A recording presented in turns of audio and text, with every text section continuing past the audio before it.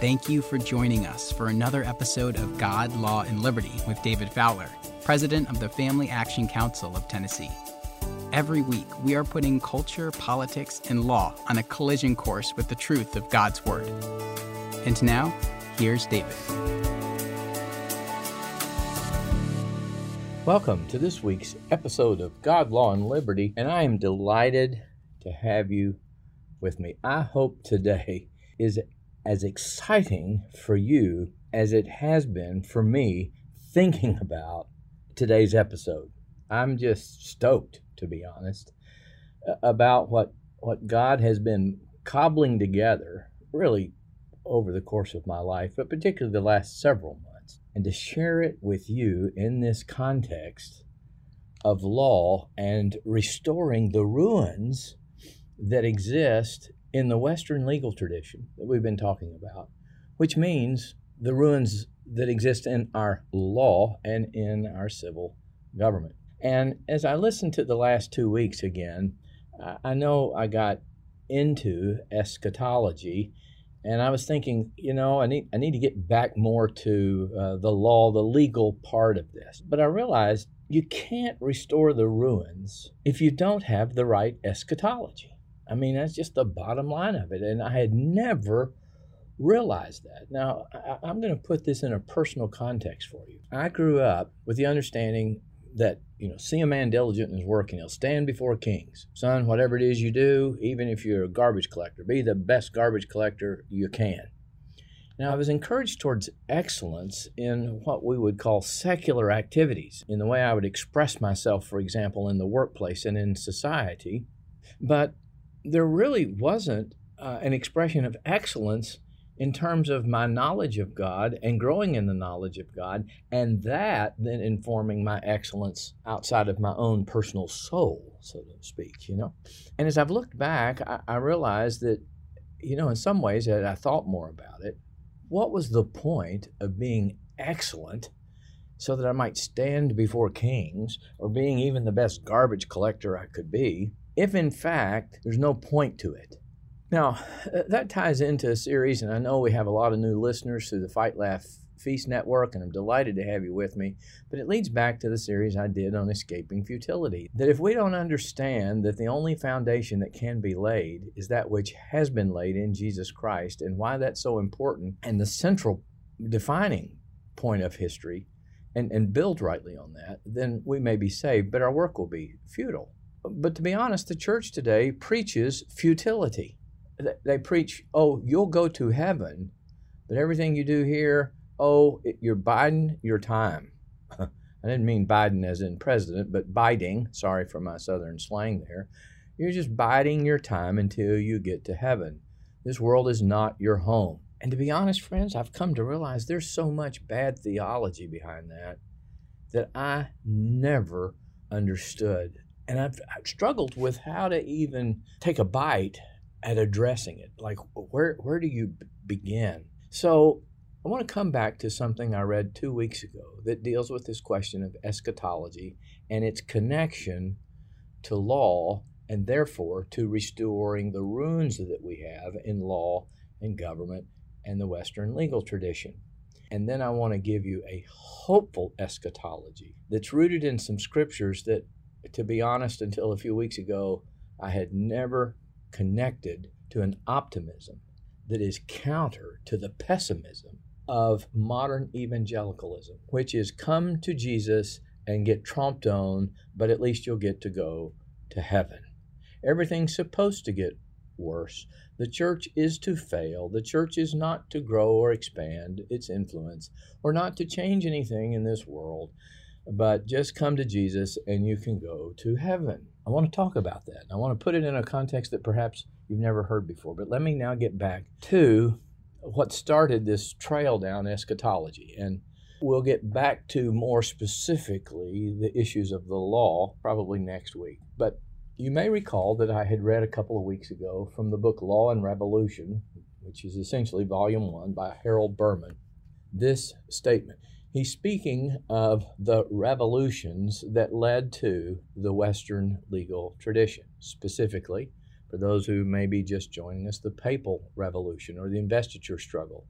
It began in the mid-1000s and ended sometime in the mid-1100s. Then he speaks of the German Reformation that many of us would associate with just, quote, the Reformation, but he calls it the German Revolution for the legal purposes. It started with Luther and the 95 Theses posted on the door of the Church of Wittenberg, okay? And then he speaks of the Glorious Revolution, the English Revolution, the Puritan Revolution that took place more in the 1600s.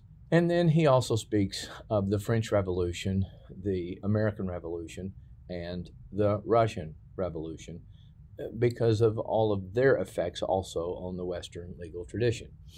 So he says this, each of those revolutions, the ones I've just described, translated the experience of death and regeneration into a different concept of the nation and the church. When the Christian eschatology was discarded by the Enlightenment, okay, now what is he referring to there? The Enlightenment said we can keep the values and the structures that were derived through this development of the Western legal tradition and structure from the Papal Revolution through the German Revolution, the English Revolution. We can keep all those, but just without God. And reason and the laws of nature now become the understanding of the universe and the epistemology that we need. We don't need God to create the world or give meaning to the world. Now, let me go back, start again. Each of these revolutions translated the experience of death and regeneration into a different concept of the nation and of the church. When Christian eschatology was discarded by the Enlightenment, which I just described, and by liberal theology in the 18th and 19th centuries, a secular eschatology took its place. Now, before I speak to these secular eschatologies, we need to appreciate that the church has never failed to really have an eschatology. If nothing else, it was, we'll go to heaven. That would be our eschatology. But a different eschatology came in, okay, based upon some doctrinal deviations from those developed through the German and English Reformation, or the Reformation, the Protestant Reformation. They crept into the church and they created this pessimism, and we'll get to that later. But he says a secular eschatology is what replaced the eschatology that had existed previously, which I will tell you was a positive eschatology. You may remember, Berman noted that even the Papal Revolution was generated in part by the belief that, wait a minute, we live in a new age, an age of new creation that's regenerative, and we better get about our business rather than waiting to fly off to heaven, right? He goes on to say this, no people, Rosenstock Hussey writes, this is a historian, noted historian, I think it was at Stanford, can live without faith in the ultimate victory of something. So while theology slept, so as the church changed its eschatology, and particularly changed it to a negative one, come join the losing side, the laity, persons, non-clerics, non-clergy, betook itself to other sources of last things. And then Berman defines those to the eschatology of Karl Marx on the one hand, and of Friedrich Nietzsche on the other. Now, why does he say that? Why does he limit it to those? Okay, well, here's why. Marx is the view of the Enlightenment, you might say, because it says all that exists is matter. There is no meaning or value to anything except that which we ascribe to it as human beings. Now, for those of you who go way on back in these podcasts, you'll remember when I was talking about futility, I quoted this book about the metaphysical foundations of America. And it noted there that science had gone through this revolution to say, we've misunderstood the very nature of science because all that exists are things, and we give those things meaning. And the purpose of that book was to say that that new view of science now needs to take place in politics. That we just see stuff and we, through law, through government, give it meaning. Okay, so So if you've been listening for a while, you can see this thread that's been running through, this sense of futility and how the world and the cosmos has changed. So therefore you have Marx. He's one eschatology. Matter is all there is. Then the other, really, in a sense, is Nietzsche. That says, well, we can't give any value to matter that's enduring, that's really meaningful. There is no eschatology except whatever the next thing is. And the next thing is no different, no better, let's put it that way, no better than what was. And we really can't judge what was as bad, nor will we someday be able to look back and say this next new thing was really objectively bad, because there isn't anything objective out there. So those two worldviews began to compete. Now, here is what happened, at least on the Marxian side of this eschatology. And now I'm going to quote from Berman's book, Law and Revolution, Volume 2. He says this: "At the foundation of Soviet law was an atheist vision that postulated the fundamental goodness of human nature, the inherent ability of humankind to build a society in which each person would now receive income according to his work and eventually according to his deeds, and the willingness of a people, when freed from economic class exploitation and hence from addiction to the opiate of religious beliefs, to respond positively to the will of a dedicated leadership. It was the loss of faith in this utopian vision more than any other factor that eventually caused the collapse of the Soviet Union." In other words, they realized their eschatology wasn't working. It wasn't producing this utopian society. Soviet efforts, now this is important, to instill and enforce by law the altruism, it's the utopian vision, the eschatology, necessary to make socialism work, exceeded the limits of effective legal action. Now, I want to come back to that in just a moment, but I want to continue. Despite many experiments in balancing state planning with state enterprise autonomy and collective goals of workers with incentives for individual initiative, the planned economy eventually broke down. Okay? So the vision that motivated the Russian Revolution broke down. Now, one of the things that's very important here, and I want to just touch on it because we'll have to come back to it in subsequent episodes. But you notice that Berman said that the efforts to instill and enforce by law the altruism necessary to make socialism work exceeded the limits of effective legal action. Unfortunately, the United States has fallen into that same, not only utopian vision of socialism and grounded in an atheism, but its understanding of law, that law can make things good.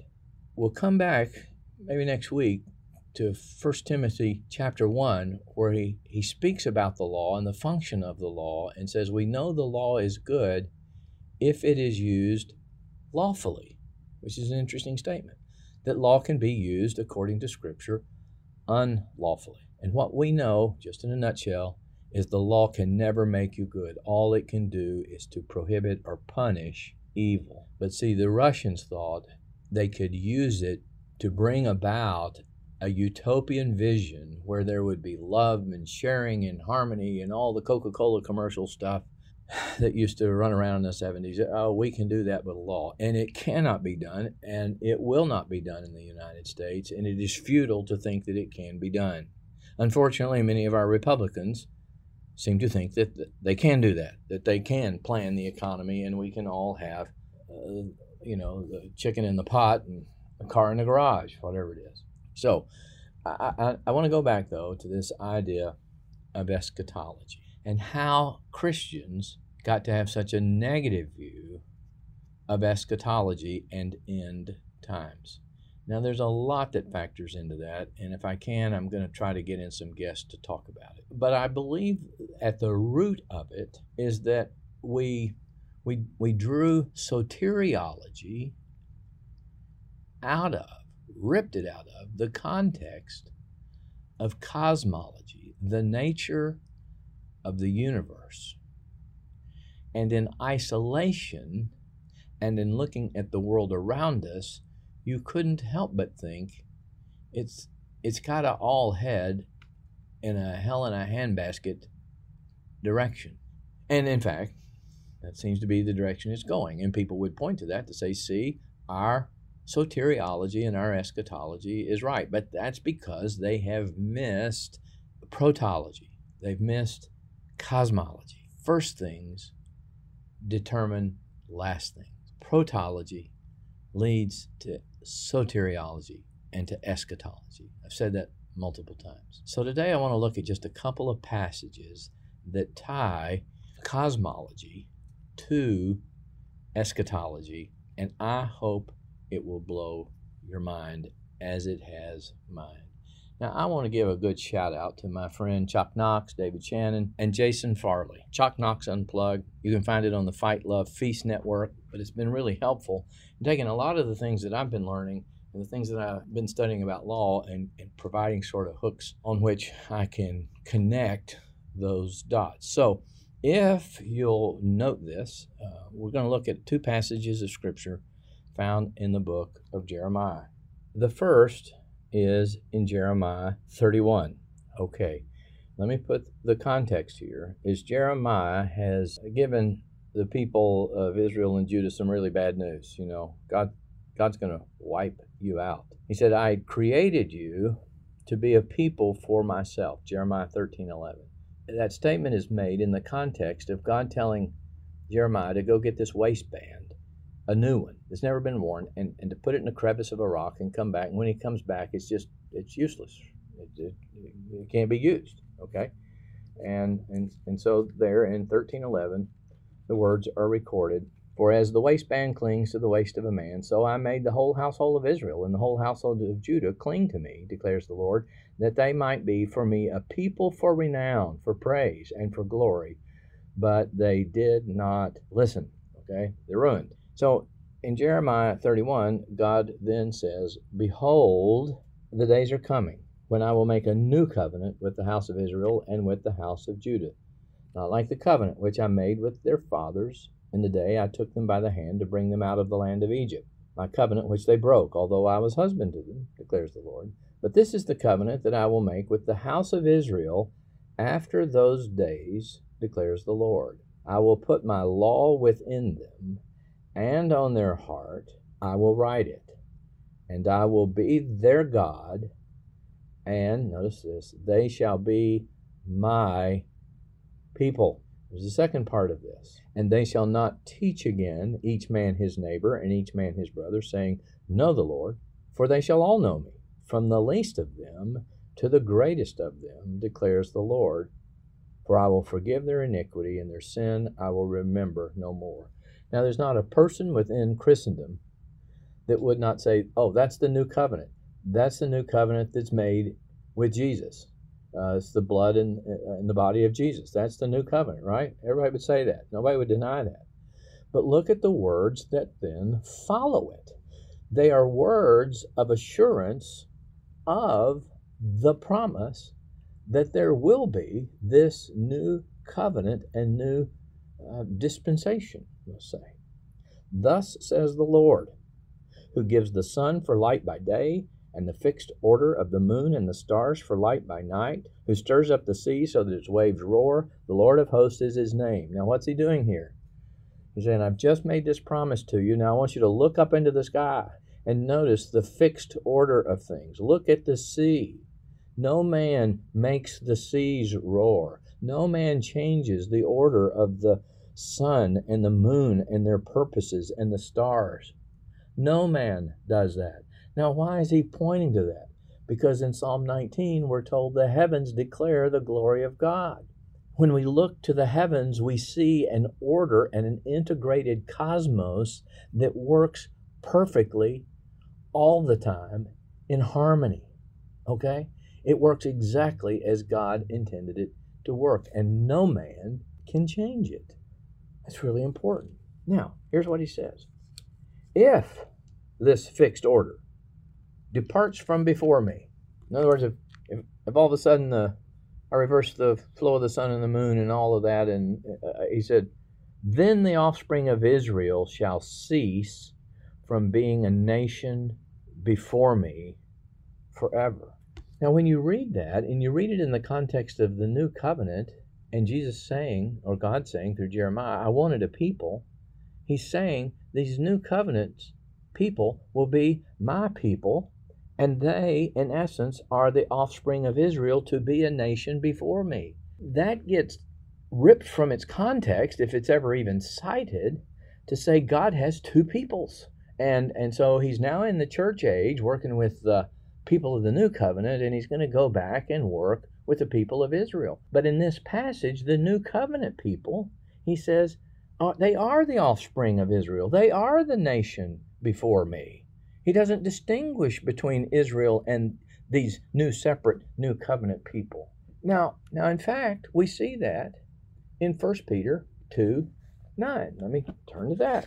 We read, but you are a chosen race, a royal priesthood, a holy nation, a people for God's own possession, that you may proclaim the excellencies of him who has called you out of darkness into his marvelous light. For you once were not a people, but now you are the people of God. You had not received mercy, but now you have received mercy. But what did he say right before that? He said, I am building up a spiritual house and a priesthood, and the choice stone for this new building is the one the builders rejected.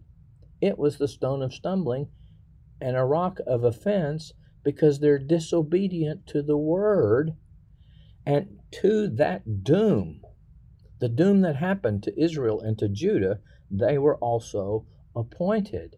But the great news is that it's not the doom of all, quote, Jewish people or descendants of Jacob, because we read in Ephesians that in fact what has happened, and now I'm looking at Ephesians chapter 2, that there is now one new man, not known by ethnic boundaries.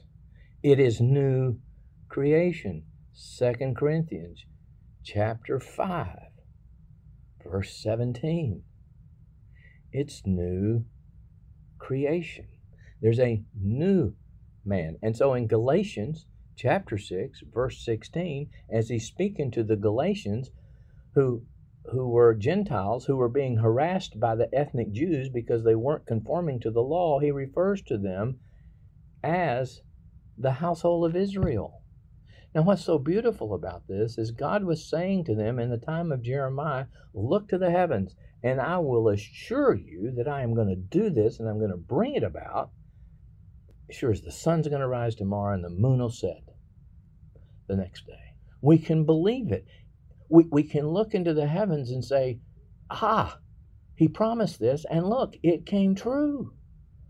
The word of God is sure and true, and he fulfills his purposes, his covenant purposes. Now, flip on over in Jeremiah chapter 33, and we read something else that's very similar, but yet a little different for a very important reason. And it's in verses 19 through 21.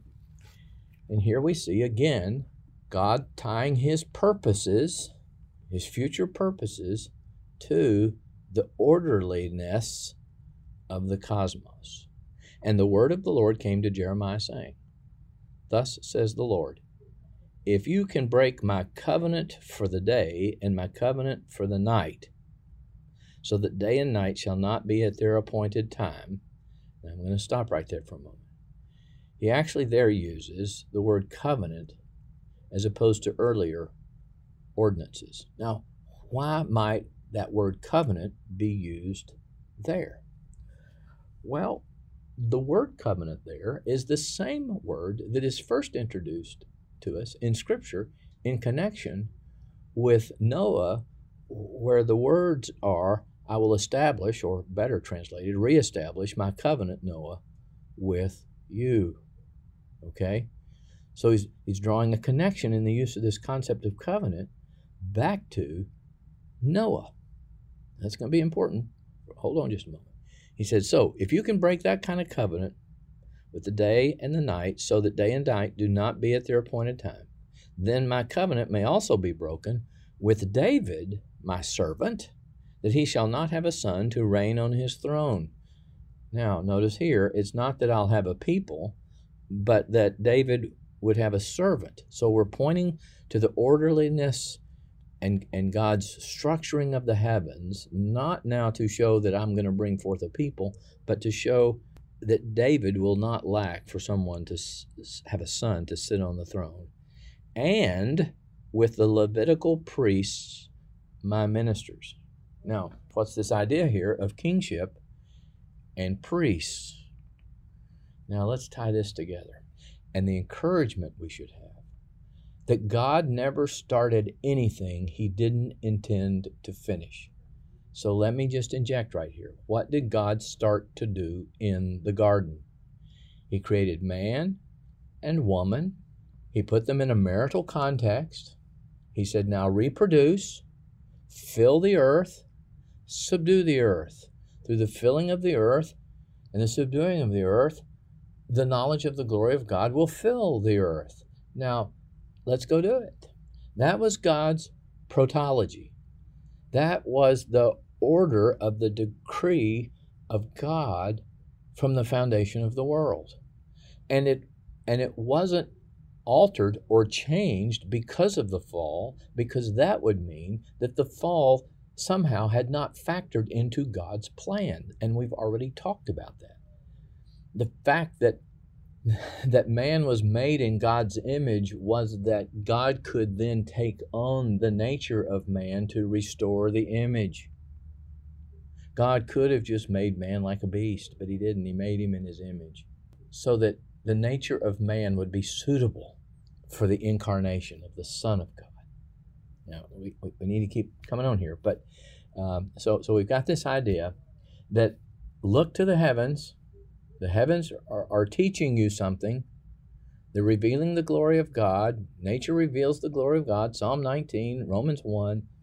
And here's what you will see is going to be true, the same as the orders of the sun and the moon, is that David will not lack for a son to sit on the throne. Now, let's just think this through, and here's where I owe a debt of gratitude to my friends at Chalk Knox Unplugged.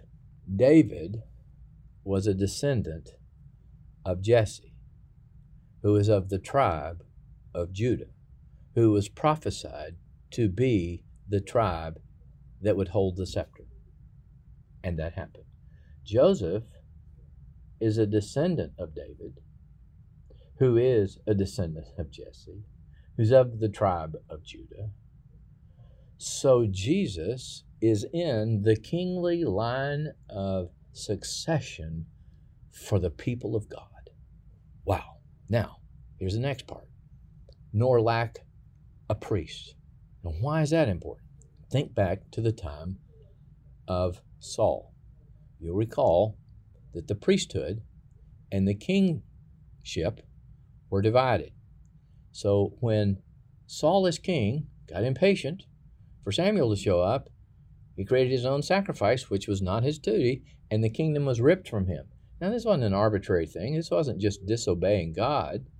He did. But I believe it had to be torn from him because God had said, look, there will be one in whom the kingship and the priesthood will be merged, and it is my son, and it is not you, Saul. And so the kingdom must be torn from you. Now, where do we see this idea? Well, we see it in Psalm 110, where it talks about a priesthood after the order of Melchizedek, and it talks about the king. Okay? It talks about both there. We see in Hebrews that Jesus is a priest after the order of Melchizedek. Now, if we go back to Melchizedek, which takes us back to Abraham, to whom Abraham pays tithes, we see that Melchizedek was the king of Salem, which eventually became Jerusalem. But Melchizedek was also the priest for the Most High God. He was kingship and priesthood put together. And that is under the disposition of the covenant made with Noah. Do you see how all that fits? In other words, Melchizedek was a type of Christ within the sphere of the Noahic covenant, which was a reaffirmation of the Adamic covenant pertaining to all people, not just the people of God through Abraham, Isaac, and Jacob. So in Jesus, we now have a king who's not just king over the people of God through Jesse and Judah, but king in the order of Melchizedek. But there's more. In Luke chapter 3, following, interestingly, the baptism of Jesus, we read the genealogy of Jesus. And in verse 38, we read these words: the son of Enosh, the son of Seth, the son of Adam, the son of God. Do we see now who Jesus is in yet a different context, in a different administration of the history of salvation, of the covenant purposes of God? Because Jesus, though he was the Son of God in his divine nature, we are told that in his human nature, Adam was an ectype of the archetype of Jesus. Romans 5:14. We read in 1 Corinthians chapter 15 that Jesus was the second Adam. So do you see what we have in Jesus? We have in Jesus a successor to the kingship of Adam relative to creation, mediating God to the rest of creation.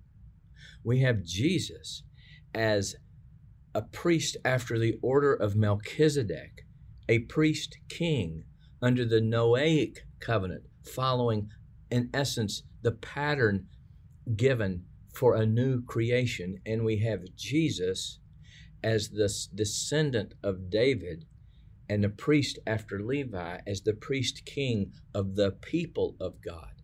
So when the scripture says to us, who can bring a charge against God's elect?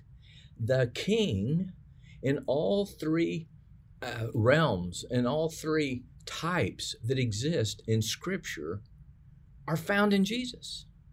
So who can bring a charge against God's elect? So when the scripture says, so then what can separate us from the love of God that is in Christ Jesus? The answer has to be nothing. Because our king and our priest are the same person. And the priest says we're forgiven. We've been offered to God through Jesus Christ. And the king says, you're my subjects. You're my people. I give myself for you. There is a basis for a positive eschatology. It is an eschatology, a history of salvation rooted in the cosmology and the creation, the protology, and they all hang together. And next week, we're going to look at that as how it applies to nations and governments. And I hope you'll join me for the next episode of God, Law, and Liberty. If you enjoyed this episode, please subscribe to the podcast. And if you want to help spread the word, please give us a 5-star review and tell your friends to subscribe too. God, Law, and Liberty is available on Apple Podcasts, Spotify, and wherever you listen to podcasts. For more information, please visit us at www.facttennessee.org. That's factennessee.org. And please follow us on Facebook, Twitter, and Instagram at Fact Tennessee.